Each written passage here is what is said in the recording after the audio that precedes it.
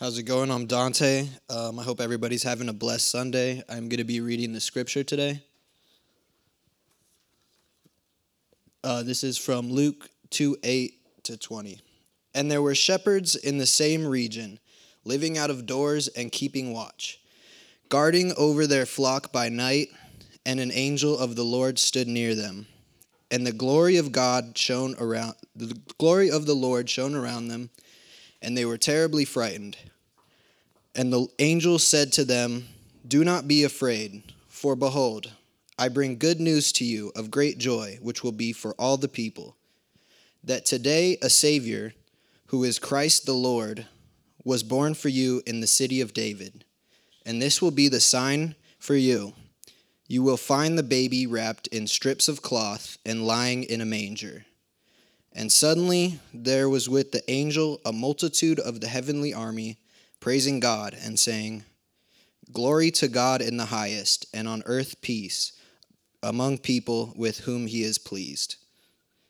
And it happened that when the angels had departed from them into heaven, the shepherds began to say to one another, "Let us go now to Bethlehem and see this thing that has happened, which the Lord has revealed to us." And they went hurrying and found both Mary and Joseph and the baby who was lying in the manger. And when they saw it, they made known the statement that had been told to them about this child. And all who heard it were astonished concerning what had been said to them by the shepherds. But Mary treasured up all these words, pondering them in her heart. And the shepherds returned, glorifying and praising God for all that they had heard and seen, just as it had been told to them. This is God's word.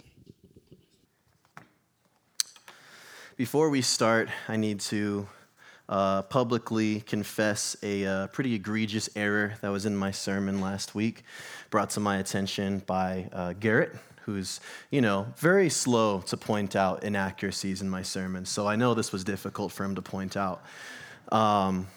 He mentioned that about 7,000 times during my sermon last week, which was about the interesting fact that Jesus was not actually from Judea, which was the region that Jerusalem was in, but he was from Galilee, which is northern to the region, an area that the people from Judea tended to look down upon. And I said about 8 different times that Jesus was born in Nazareth. And now, Jesus was from Nazareth. His parents were from Nazareth. He was raised in Nazareth, but he was not born in Nazareth. Now, I understand how that could be an unforgivable mistake. So I certainly just, lay myself down for all of you guys. If you'd like to, if you'd like to just boycott the rest of my sermon, I would fully understand. Put your noise-canceling headphones on at this time.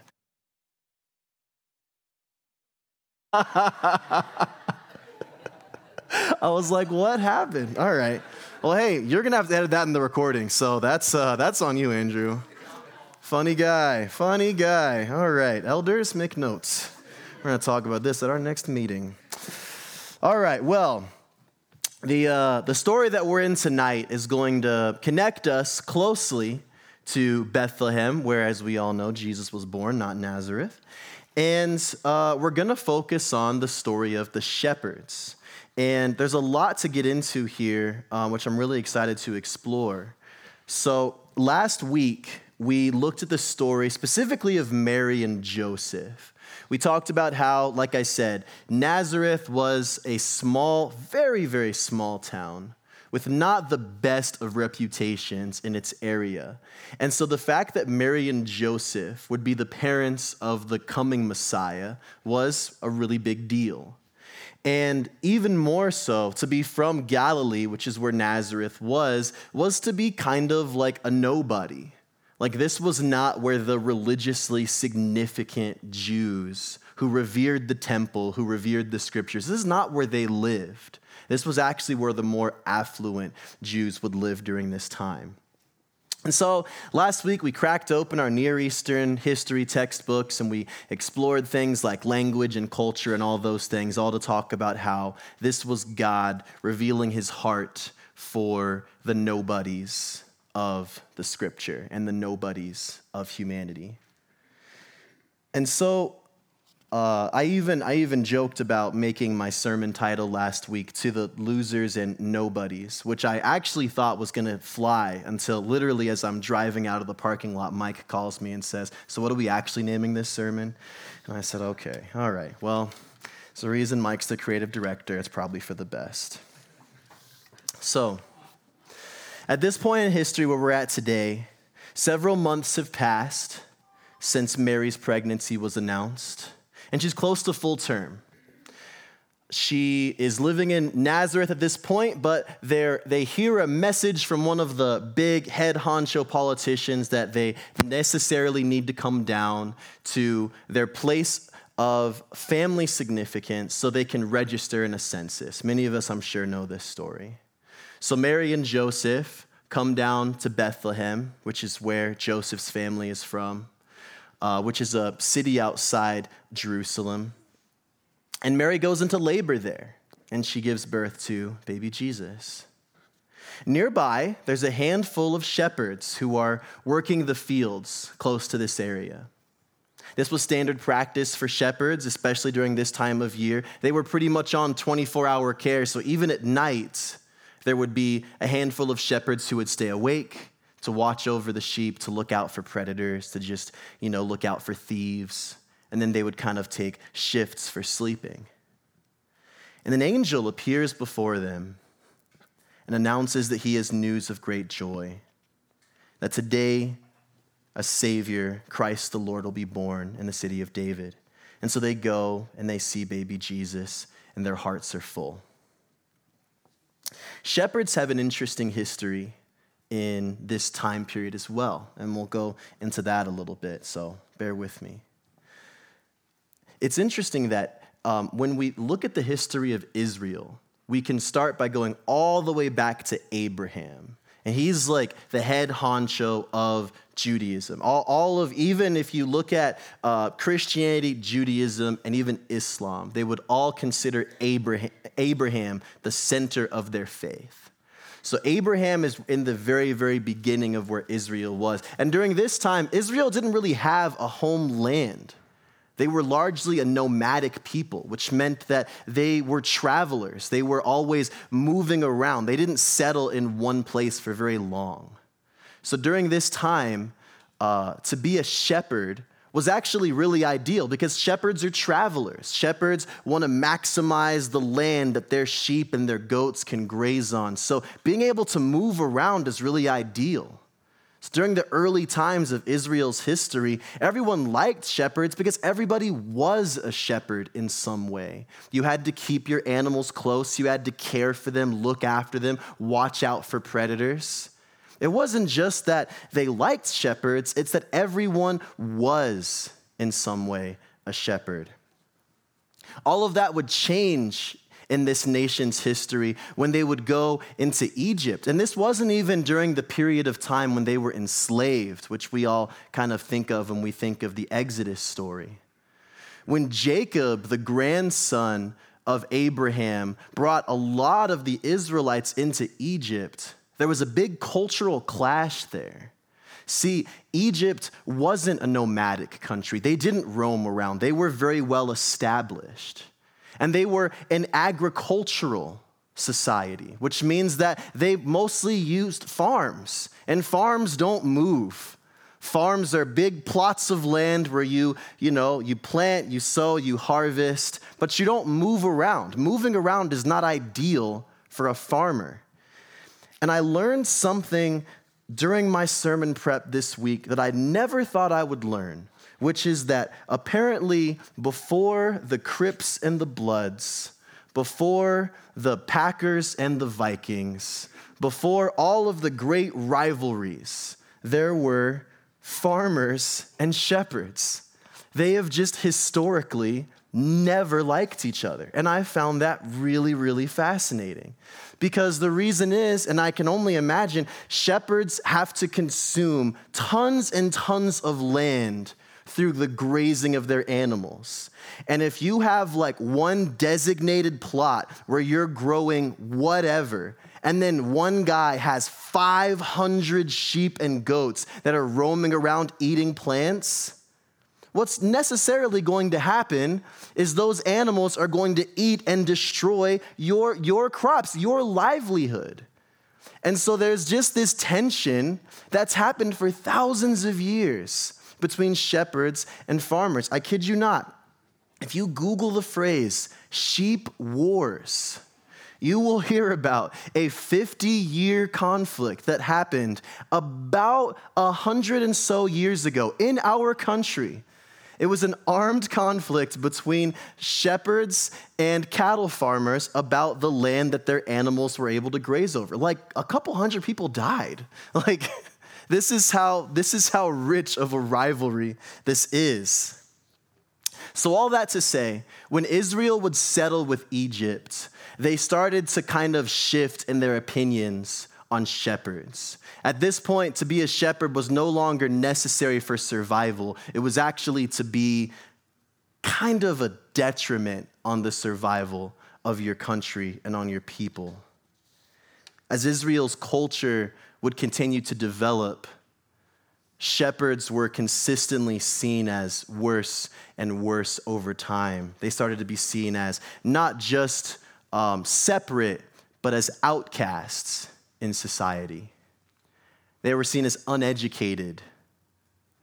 They were eventually classified as religiously unclean because of their proximity to animals and dead things and feces. They were starting to be categorized as second-class citizens. Rabbis during later time periods would make it illegal for shepherds to move across their land unless it was specifically desert plains, where I imagine it'd be very hard to be a shepherd because there's not much for the sheep and goats to eat. In some areas, it was even forbidden to buy from a shepherd because they would assume that anything a shepherd had to sell you were stolen goods.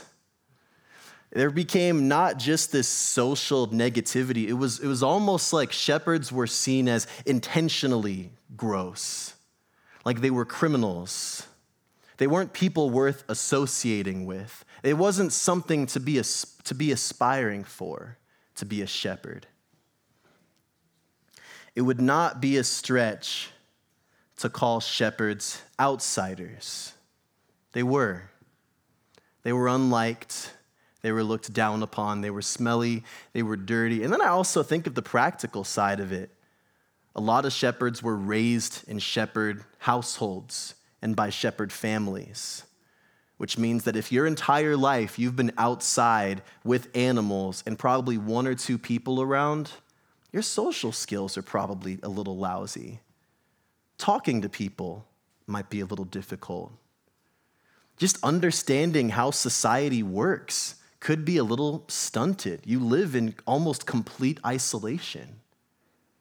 Again, to call shepherds outsiders would not be a stretch.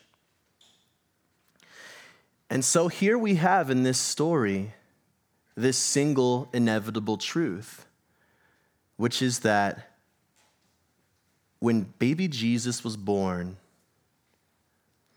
when the Word took on flesh and entered into time and space, in a little cold space in Bethlehem, born to two nobodies, Mary and Joseph, the first people the angels of heaven wanted to tell were a handful of shepherds. And as I meditated on that this week, I thought to myself, what does it matter that a shepherd would be considered unclean? Because who can be unclean to the great healer who our God is?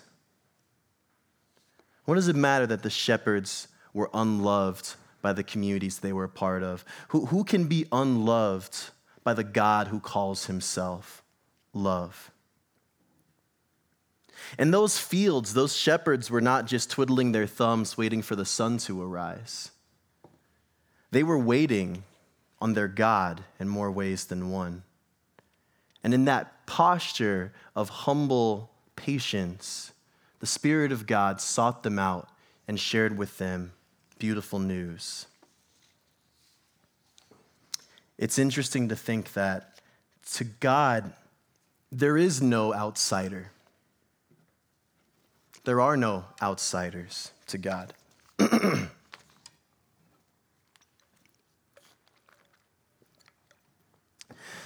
And so all that leads me to my only point today. I only have one. And it's this. Don't leave the outsiders outside. Don't leave the outsiders outside. We've spoken several times about this idea of being an outpost as a church. Again, just to explain, that means that we're committing as a church in our ministry, as leaders, we're formulating what it looks like to create a church that looks like this, a church that welcomes people that may not be comfortable in a lot of other churches in our city.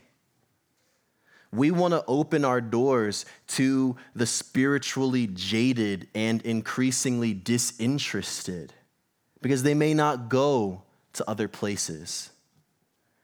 We want to make a table for those who were at one point very, very passionate about their churches, but through whatever circumstances, be them life, leadership, or otherwise, were hurt. We want them to seek a place of refuge here who maybe couldn't go somewhere else. We want to create a place where people who have never been able to explore church from the inside could come in and not feel like an outsider or an outcast, to not maybe stand and sing the songs, but just sit and observe from afar. We want to create that place because it might not exist elsewhere. So that means that on paper, our community might not gel for every single Christian, and that's perfectly okay. This approach to this ministry is not our way of saying we believe that we have a monopoly on the gospel. We don't, by no means. There's other churches all throughout our city that we love and are beautifully doing some great things for the kingdom. This is not about us hoisting ourselves up as some kind of beautiful anomaly. We're just trying to serve an area that we see often unserved. But it does mean that there's a burden of responsibility on our shoulders. And it's that we have to have a door open to the outsiders. If the equivalent of a shepherd came into Mission Church today, I think they would probably be a little socially awkward, probably a little culturally disconnected. Maybe not with any streaming networks on their Roku at home. Maybe not an Instagram. Maybe just kind of hard to talk to at some points. But I thought to myself, these shepherds who had been rejected and treated so poorly all their lives, could you imagine what it would be like to have this beautiful embrace with the divine God and all of his messengers? Literally, they saw the sky full of angels singing songs to Jesus before they saw him as a little baby. Could you imagine those same people not even being able to find a community that would accept them afterwards? To have such a beautiful interaction with the love of God and then not being able to experience that same thing from his own people? That's what we're battling. We're trying to make sure that those who are seeking God's face are able to receive the love of the church.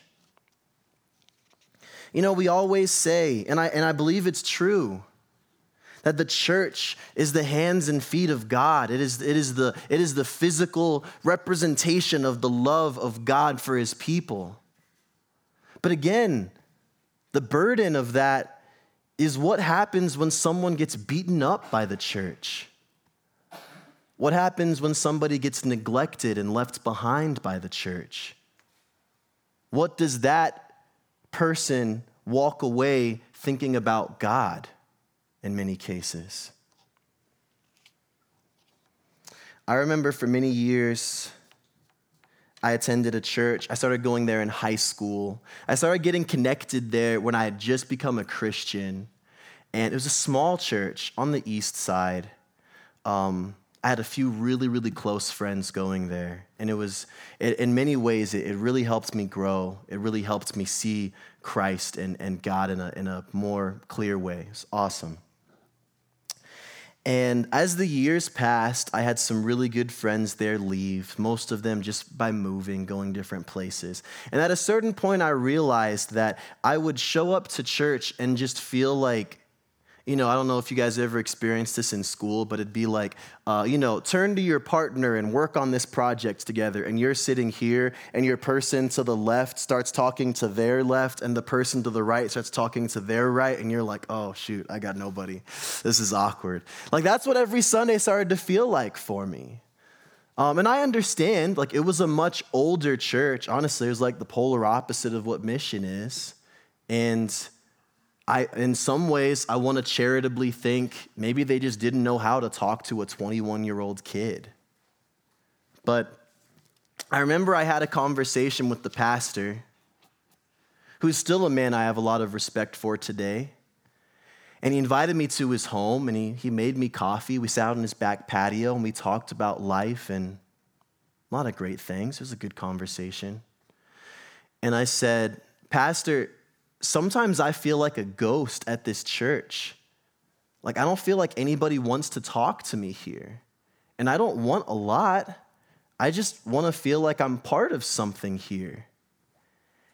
And my pastor said, and this is one of those comments where I don't think I'll forget it.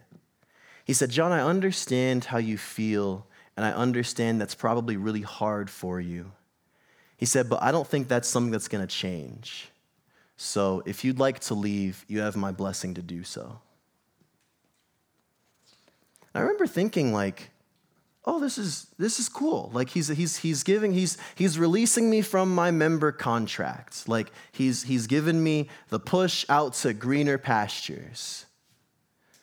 But I think as I really reflected on it, I thought to myself, he could have said something, right? So I'm going to say to all of you guys who are so kindly listening, what I wish my pastor would have stood up and told this church many years ago. Don't leave the outsiders outside. Please.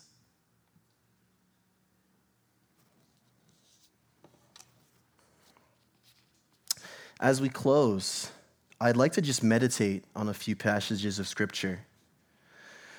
There was one man in the history of Israel who understood the ways of the shepherd very well, and his name was David.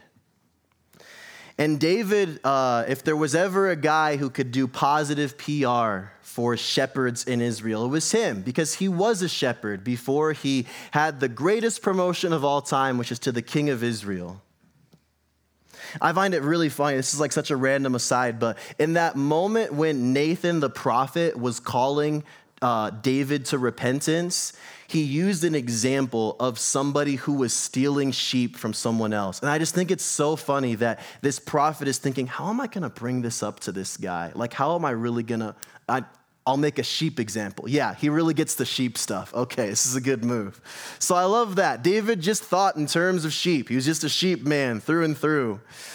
And David was a man he's a man after God's own heart. And his life, through his highs and his lows, would meditate on the goodness of God in some truly remarkable ways. And David wrote a song that many of us know. It was Psalm 23, which says, "The Lord is my shepherd. I shall not want. He leads me to lie down in green pastures. He leads me beside the still waters. He restores my soul." I could go on. David was a man after God's own heart.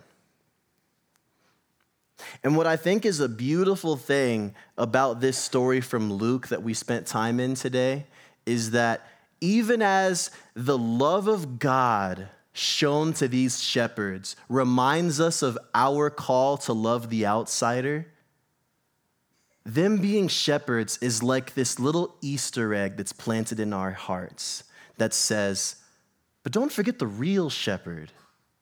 Don't forget that the Lord is our shepherd. And the beautiful irony is that these men were standing around in the middle of the night watching after their sheep, not knowing that their shepherd was coming to retrieve them.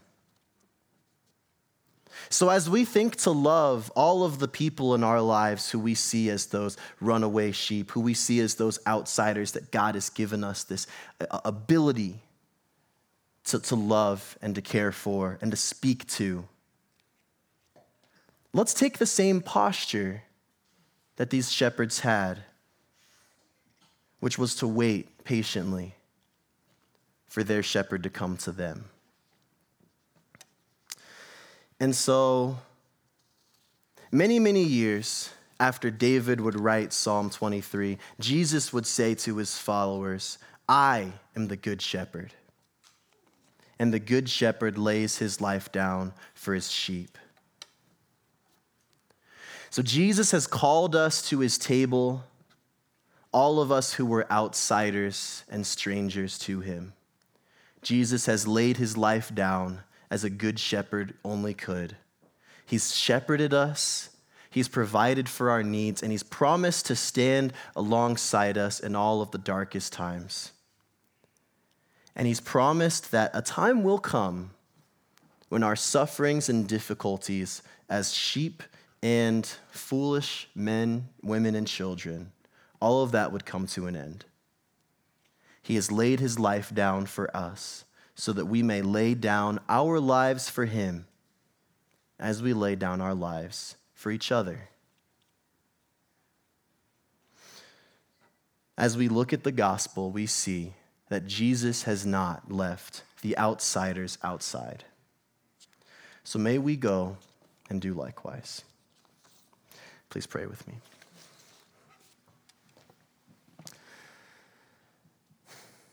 Father in heaven, God, we thank you for seeking us out.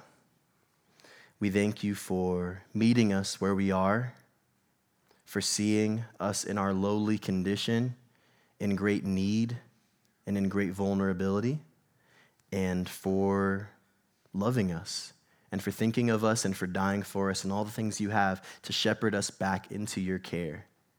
So, Lord, as we have received the love of a good shepherd, may we also think, who are the lost that are around us, who are in our church, in our family? Who are those who need to see the love that you have for them as well?